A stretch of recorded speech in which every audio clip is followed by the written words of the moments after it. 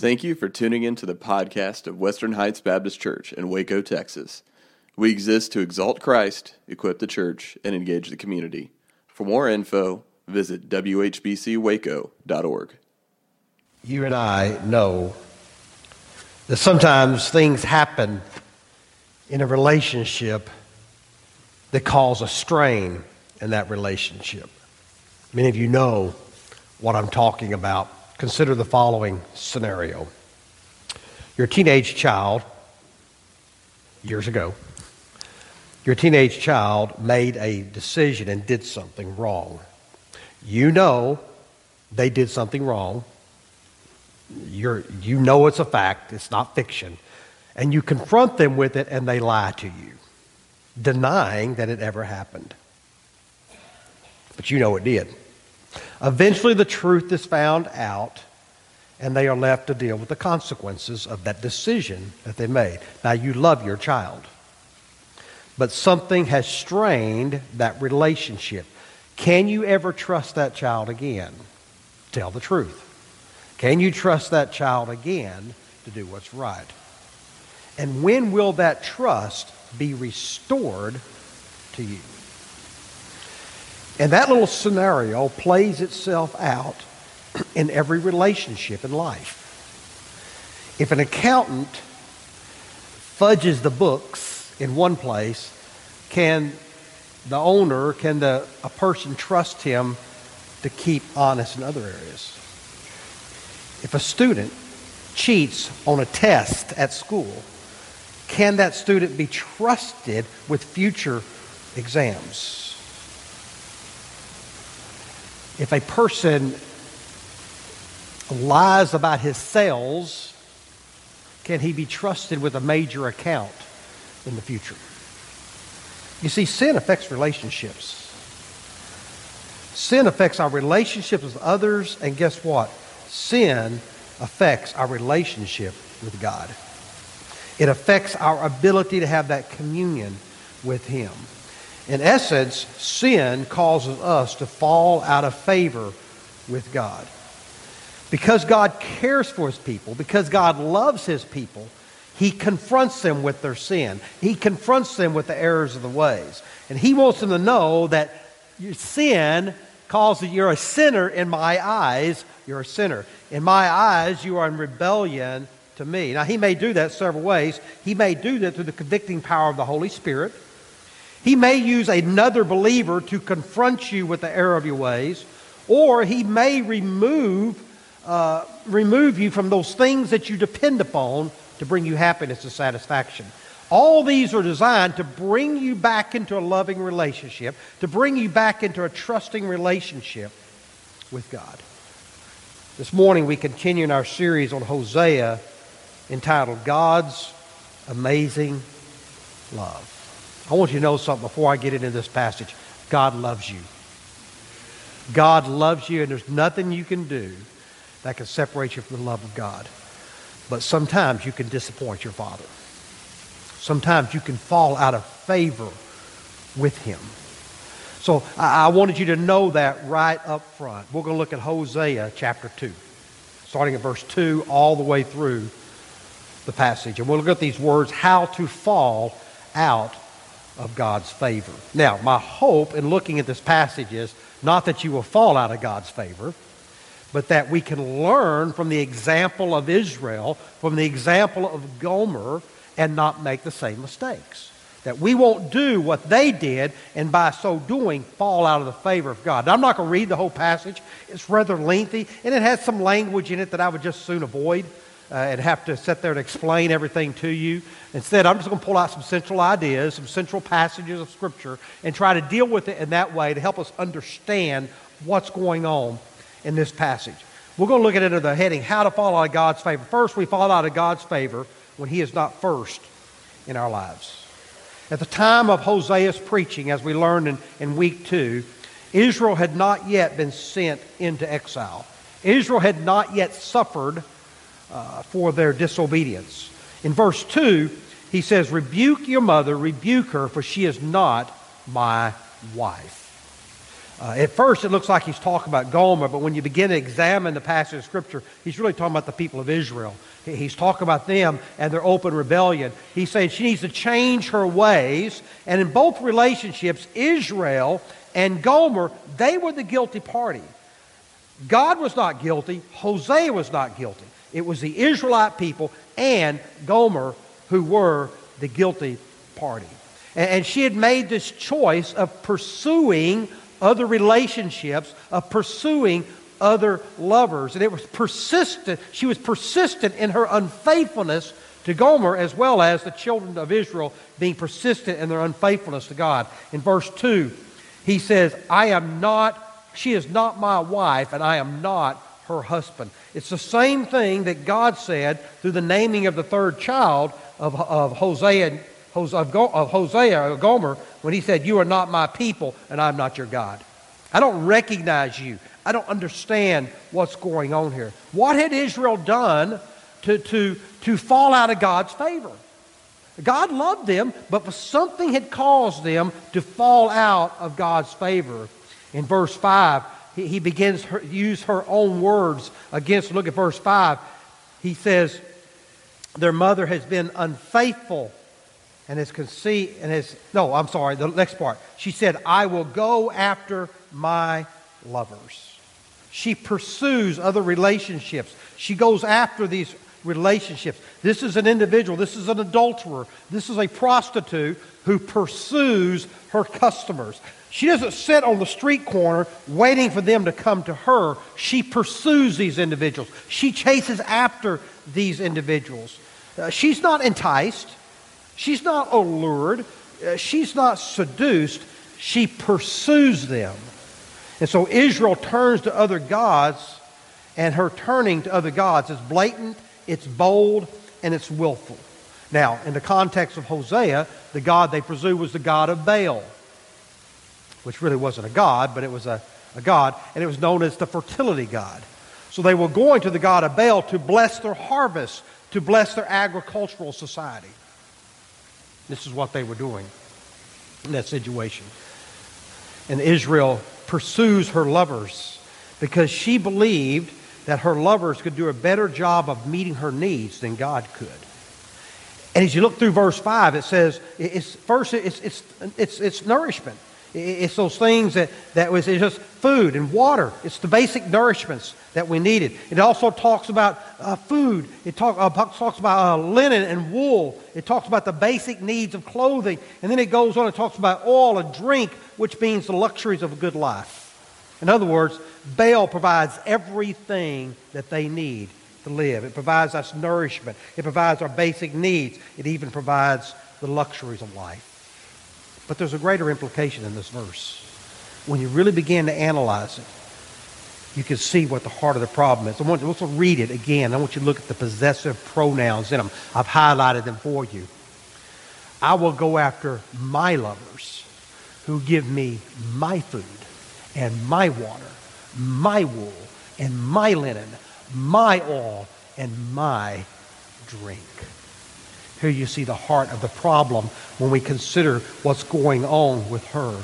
Her motive is one. She's looking for the reward that she could earn. This is mine. That's what she wants. Everything is about her and about what she wants and what she desires. Listen, are we any different? Stop and think about it for a moment. We oftentimes put our lives, we put our pursuits, and we put our dreams before we do God. We do the exact same thing that Israel did in the old. We are materialistic. We are looking out for ourselves. One of the things we learned yesterday at Secret Church is how false the prosperity gospel is. And it is growing rapidly around the world. And basically the prosperity gospel is because you are God's child, He wants you to be healthy, wealthy, and wise. And if you're not healthy, if you're not wealthy, and if you're not wise, it's because you're a sinner and you don't have a relationship with God. I even read from, and I don't normally quote other people, Joel Osteen. I'm not a big fan of Joel, but he's probably not a big fan of me either. So the feelings are mutual. But he actually said, and I wanted to give him a holy slap. Can I say that? Because he was talking about Alzheimer's. And many of you know my dad has Alzheimer's. Matter of fact, my father-in-law has Alzheimer's. And he said in there, he said, if you have Alzheimer's, it's because you don't have enough faith in God. You need to he said, you need to keep constant yourself. Tell yourself, my mind is sharp. My mind is brilliant. And you can overcome Alzheimer's.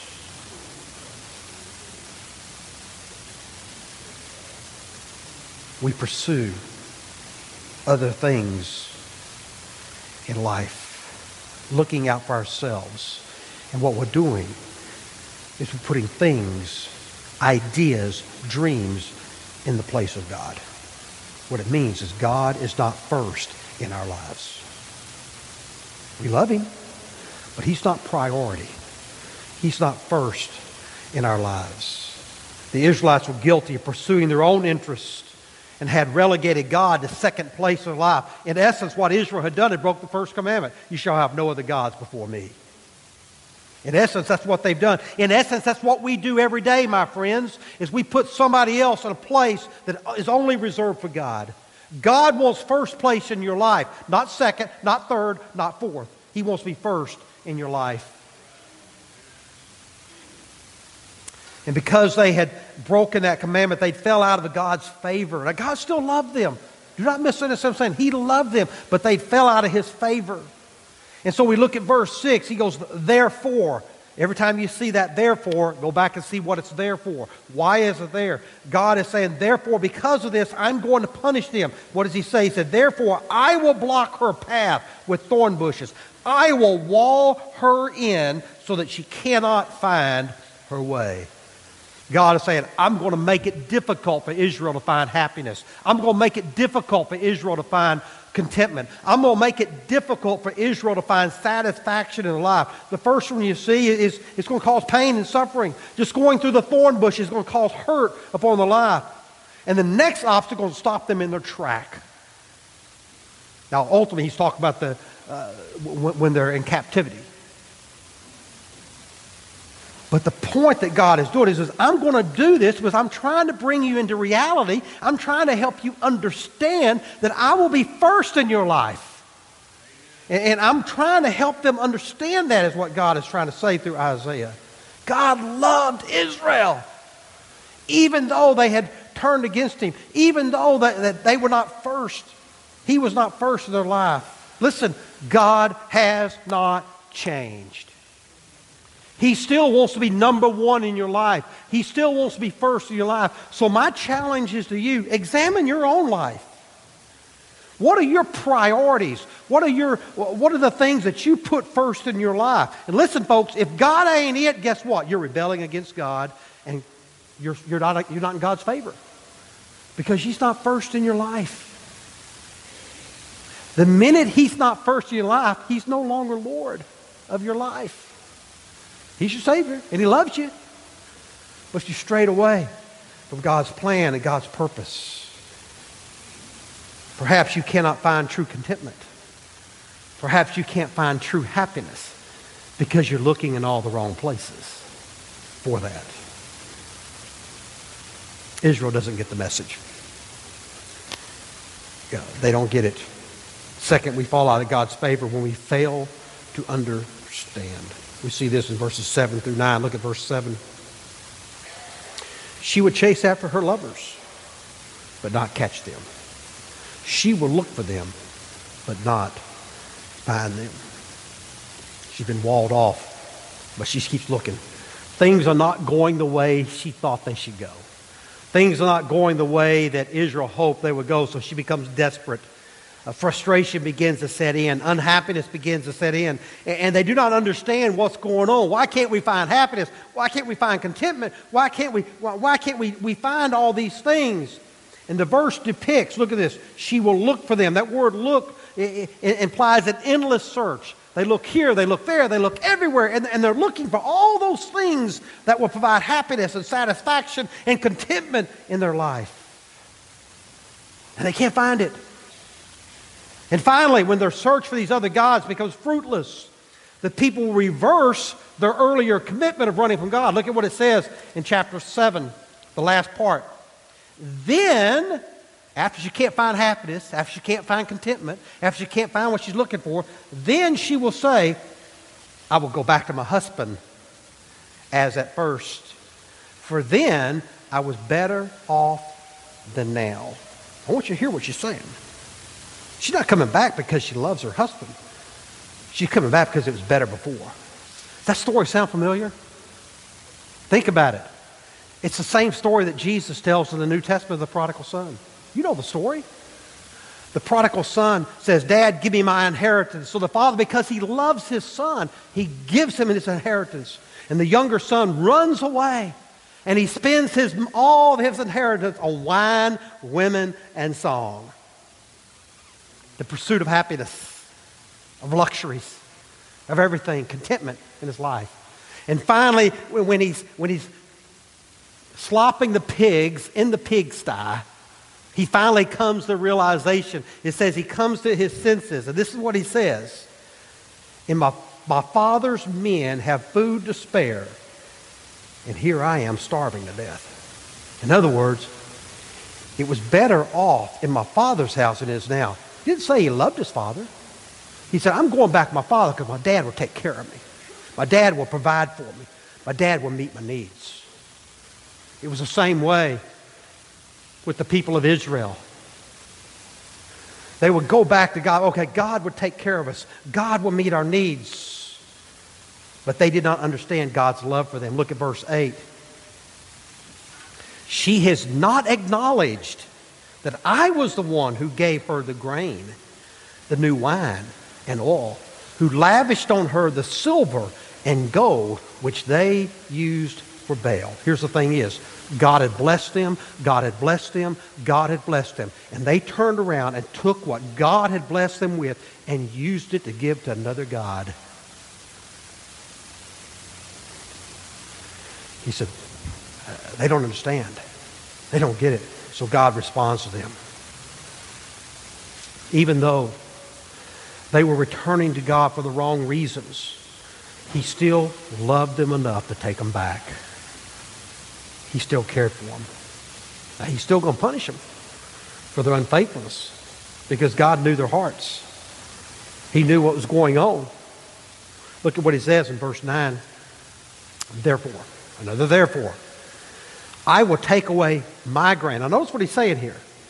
I will take away my grain when it ripens, and my new wine when it is ready. I will take away my wool and my linen, intended to cover her nakedness. You know what God's doing? He's doing the exact opposite of what Israel said in verse 5. They were saying, this is all mine, mine, mine. God says, no, it's mine. Everything is mine, and I'm giving it to you for your benefit, for your joy, for your happiness. I'm giving you these things, but you in turn are taking everything that I've given to you and you're using it for wrong purposes, is what He's saying. God is saying, listen, I love you, but you are going to return on my terms, not your terms. You cannot manipulate God. You cannot do that. I had years ago, my best friend was my cousin. We grew up together. We were almost like brothers. And him and his wife were going through a terrible time. I won't get into all the details of that. Was going through a terrible time. His young son was in the hospital. They could not find out what was wrong with his son. He's basically paralyzed. They could not find out what was wrong with the son. They were separated in their marriage. And so my cousin moved in with Gabby and I. Bought him a Bible. Man, he began reading the Word of God. Began going to church. And he grew up in church. Going to church and everything. His son eventually got out of the hospital and his wife divorced him. The minute his wife divorced him, he left. He did not read the Bible and left the church. And I told him, I said, Ricky, you cannot manipulate God. You can't use God to get what you want. You will come to God on His terms and not your terms. And folks, that's what we do too. I'll go back to God as long as He meets my needs, as long as He satisfies me, as long as He takes care of me. You know what God wanted? He wanted their devotion. He wanted their total devotion to Him. What's the significance of this in our life? How does this relate to us? Listen, God is the source of all our happiness. God is the provider of all our needs. You may think that you do it. You may think that you provide your needs. Listen, God gave you the health and He gave you the ability to do what you do. The Bible says that every good and precious gift comes from the Father above. Everything comes from Him. And the tendency is for people to misunderstand where life, where prosperity, where meaning, and where hope for the future comes from. God wants us to know, He wants people to really believe that He is sufficient to provide for all their needs. If people cannot trust God to meet their needs, they won't turn to Him. They won't depend upon Him. They won't count upon Him. And Israel failed to understand that in those times. They failed to understand where the blessings came from. They attributed it to themselves. They attributed it to other gods. They refused to recognize the Creator and the Sustainer of life. They refused to recognize God's goodness and God's grace and God's greatness. Listen, we do not use our time, our talent, and our tithe to manipulate God to get what we want. We use our time, our talent, and our tithe to show God how much we love Him. God, thank you so much that you've given me all this. I want to show you my love for you. Not to earn His love, not to manipulate Him, but to be a testimony to Him of what we do. Third truth, we fall out of God's favor when we forget Him. Look at we see this in verse 10. We won't get into all reading this, but verse 10 states the reality of Israel's commitment to God. She really reveals her true colors.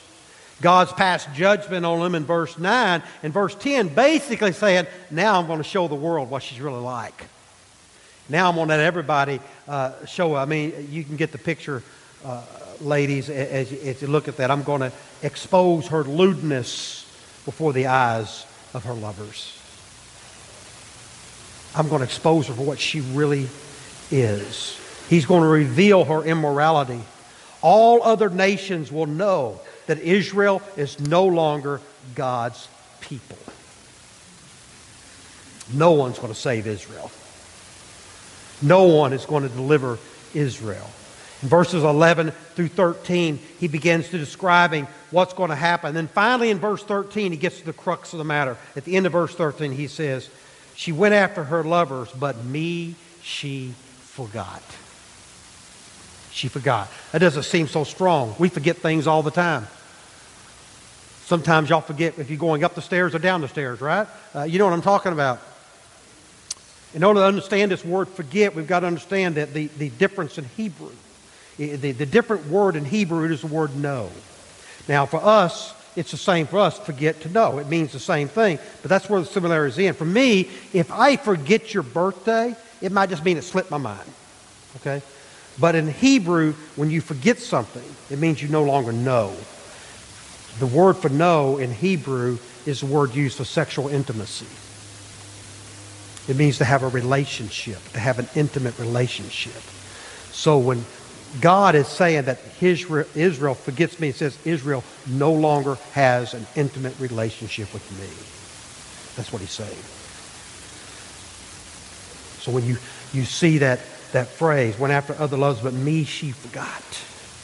Me she no longer has intimacy with. Me she no longer has a relationship with.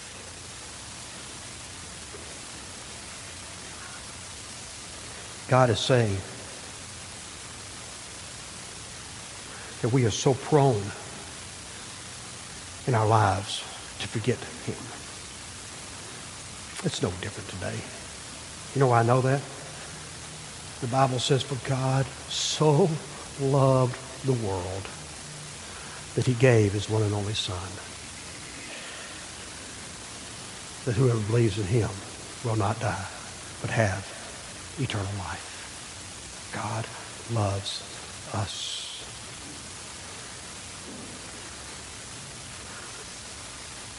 But we forget that. We forget that by the way we live our lives, by the things we pursue, by the things we chase. We forget God's love. Maybe we take it for granted. We live our lives as if we do not know Him. Like we do not have a relationship with Him. We are chasing after those things that we long for, whatever it might be. We chase after the things that will bring us happiness, that will bring us satisfaction, that will bring us contentment. And we forget God loves us. And He wants an intimate relationship with us. He says, I want to be your all in all. I want to be sufficient for you. That you don't have to go searching anywhere else. You don't have to go seeking anywhere else. I will be the one that you need. Look at verse 14. He says, therefore. 3 therefores in this passage. The other 2 times the therefore is used is talking about judgment, punishment. So we would expect the same thing in this passage. We'd expect that God is about to render punishment. God is about to render judgment in this passage. But He doesn't do that. Instead of punishment, what do we see? We see God's grace. We see God's grace coming down upon the people. We see God's grace. It's unconditional, and whatever it takes to get Israel back, God's going to do it. Notice what He says in verses 14 through 15. He says, now I'm going to allure her. I will lead her. I will speak. I will give. I will make. Everything you see is God doing the action. God making the pursuit. It's not dependent upon Israel. It's not dependent upon them. God is taking the initiative to draw her back. God is doing everything in His power to restore Israel to a relationship with Him. He's actually using the language of seduction. He says, I'm going to make myself attractive once more to God. So in the midst of judgment, in the midst of punishment, God still loves His people, and He wants to have a relationship with them. Even though they have fallen out of favor, He's not willing to give them up. He's not willing to do it. The writer of Hebrews says that God disciplines those that He loves. He disciplines us. A parent, you know what you're talking. You know what it's talking about. You discipline your children because you don't want them to make the same mistake over and over. So He disciplines those that are loved. They don't deserve the discipline, but still He gives it. They don't deserve His love, but still He gives it. And the purpose is to bring them back. That's what the writer of Hebrews said. He disciplines us to bring us back into a relationship. To steer us in the direction that we are to go. Even though we may forget God, He does not forget us, and He continues to love us in spite of our sin, in spite of our rebellion, in spite of our disobedience.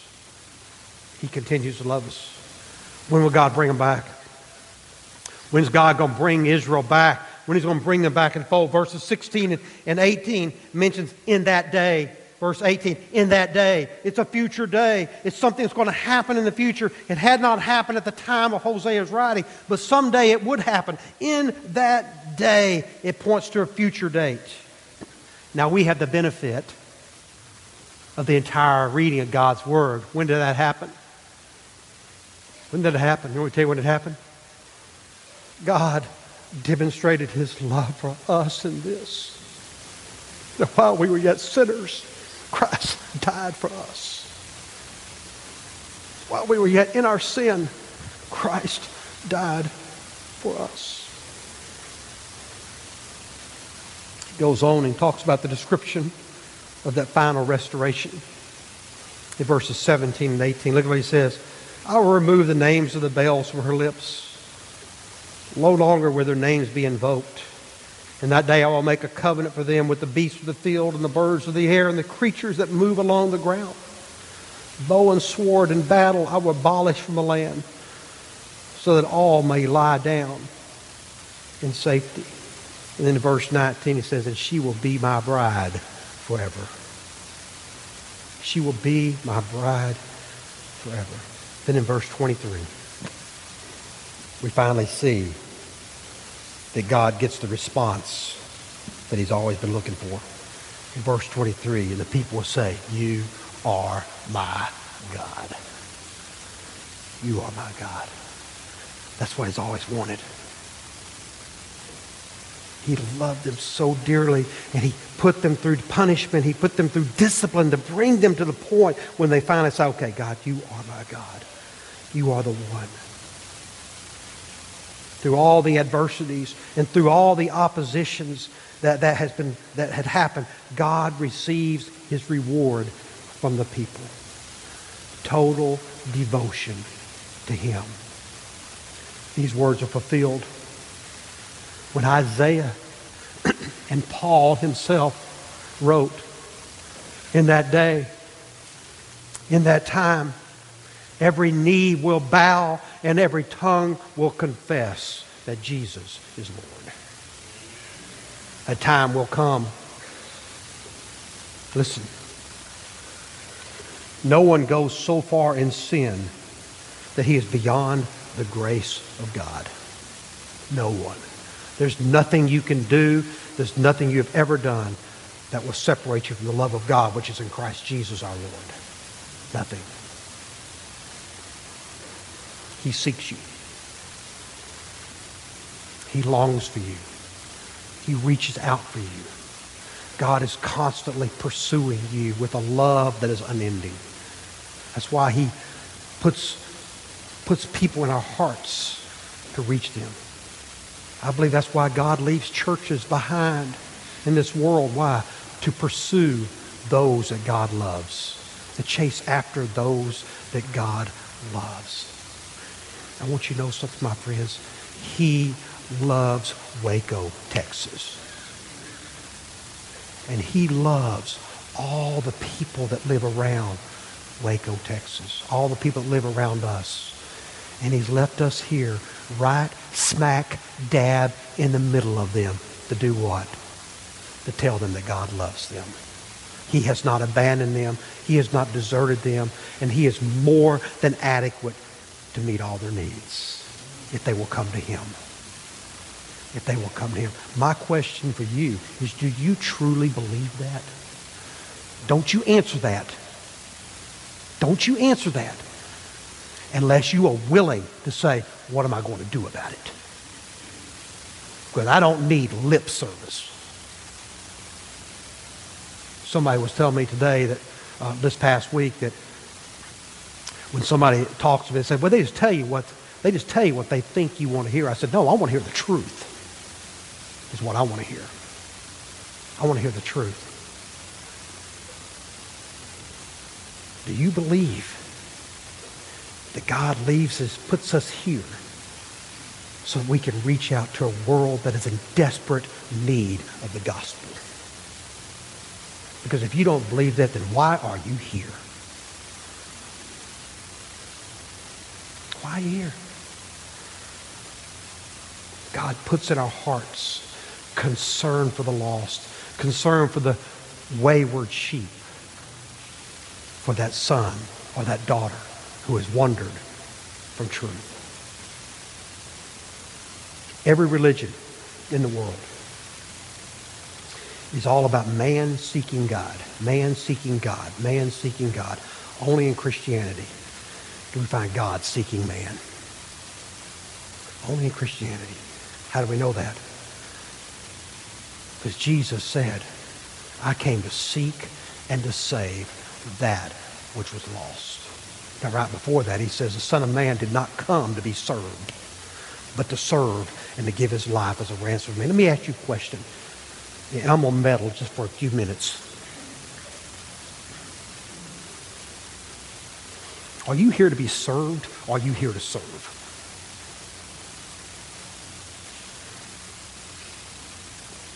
Are you here to be served, or are you here to serve? Because if you're here to be served, guess what? You don't look like Jesus. Jesus said he came to give his life as a ransom for many. He said, I didn't come to be served. I came to serve and to give my life as a ransom for many. Are you willing to give your life so that others might have life? Are you willing to give up your comfort, your security, your traditions, and everything you hold dear in your heart so that others might come to know Jesus? Until you're willing to do that, you don't look like Jesus. Am I being too hard? What did it cost Jesus? What did it cost Jesus to bring you into his kingdom? It cost his life. It cost him his life so that the world might know how much God loves them. And we sit around in our churches and argue about colors of carpet and whether we have a coffee bar, whether we have a choir, whether we have Sunday school, whether we wear coats, whether we wear ties, whether the pastor wears a shirt tail in, shirt tail out. I'm being facetious. We worry about those type of things.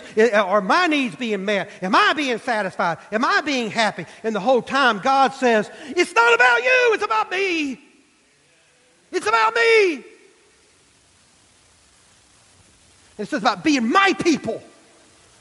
My people. Reaching out to those who are lost and in need of the gospel of Jesus Christ. God says, I've given you everything. I've given you everything for you to use for my kingdom and for my work and for my purpose. Not for you. Not for you. God has lavished on us greatly. Jesus said, I came to seek and to save those that are lost. What are we going to do about it? How will we respond? How will we respond to reach the people that Jesus loves? Listen, we can fall out of the favor of God, but it doesn't mean God doesn't love you. God does love you. And he loves you so much that he died for you so that you might have life abundantly. What's the least you can do for him? I give you my all in all. Well, whatever it is you need from me, I give it to you. Can you say that this morning? Can you say, God, I understand. Lord, I want to know you. Lord, I want to be intimate with you once again. Restore unto me. Restore unto me.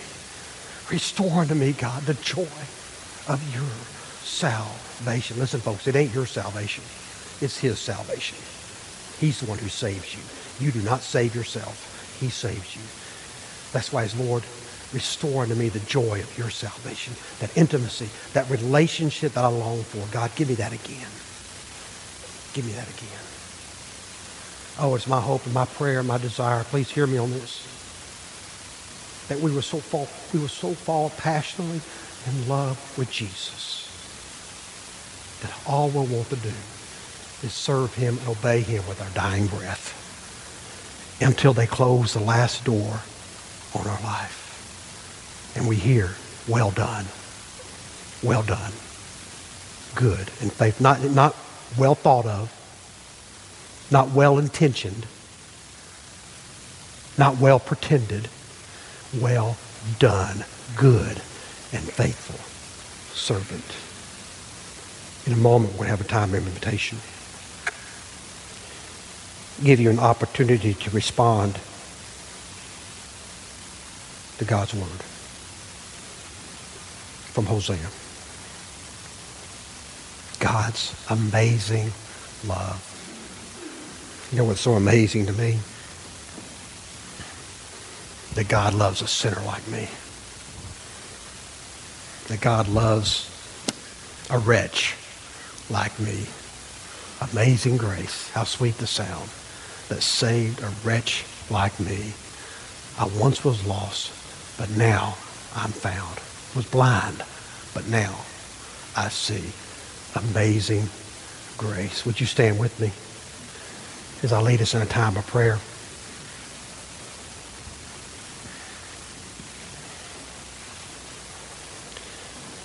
Father, we gather before you recognizing, Lord, that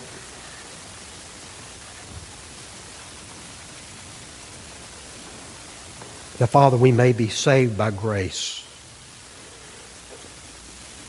But Father, we often do not reflect that in the way we live our lives. We know, Father, that your love is amazing. And Father, in spite of what we do, in spite of what we say, and in spite, Father, the way we may live our lives, and Father, the things that we pursue, your love for us never lets go. Oh God, would you draw us close to your side again? Would you pull us, Father, in close to your breast?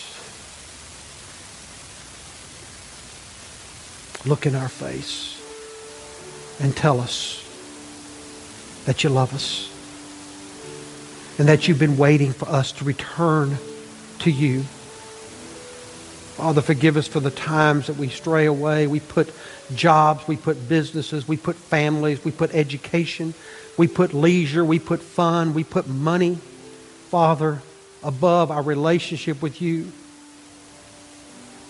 God, help us to fall passionately in love with you once again.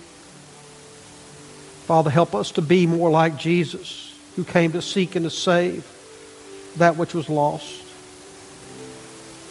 And Father, he gave his life as a ransom for many. God, are we willing? Help us, Lord, to be willing to do whatever we can, however it needs to be done, whenever it needs to be done, Father, so that others might come to know Jesus Christ as Lord and Savior of their lives. Oh God, please help us, Lord, to take away the mask. Lord, that we will quit pretending to be something we're not.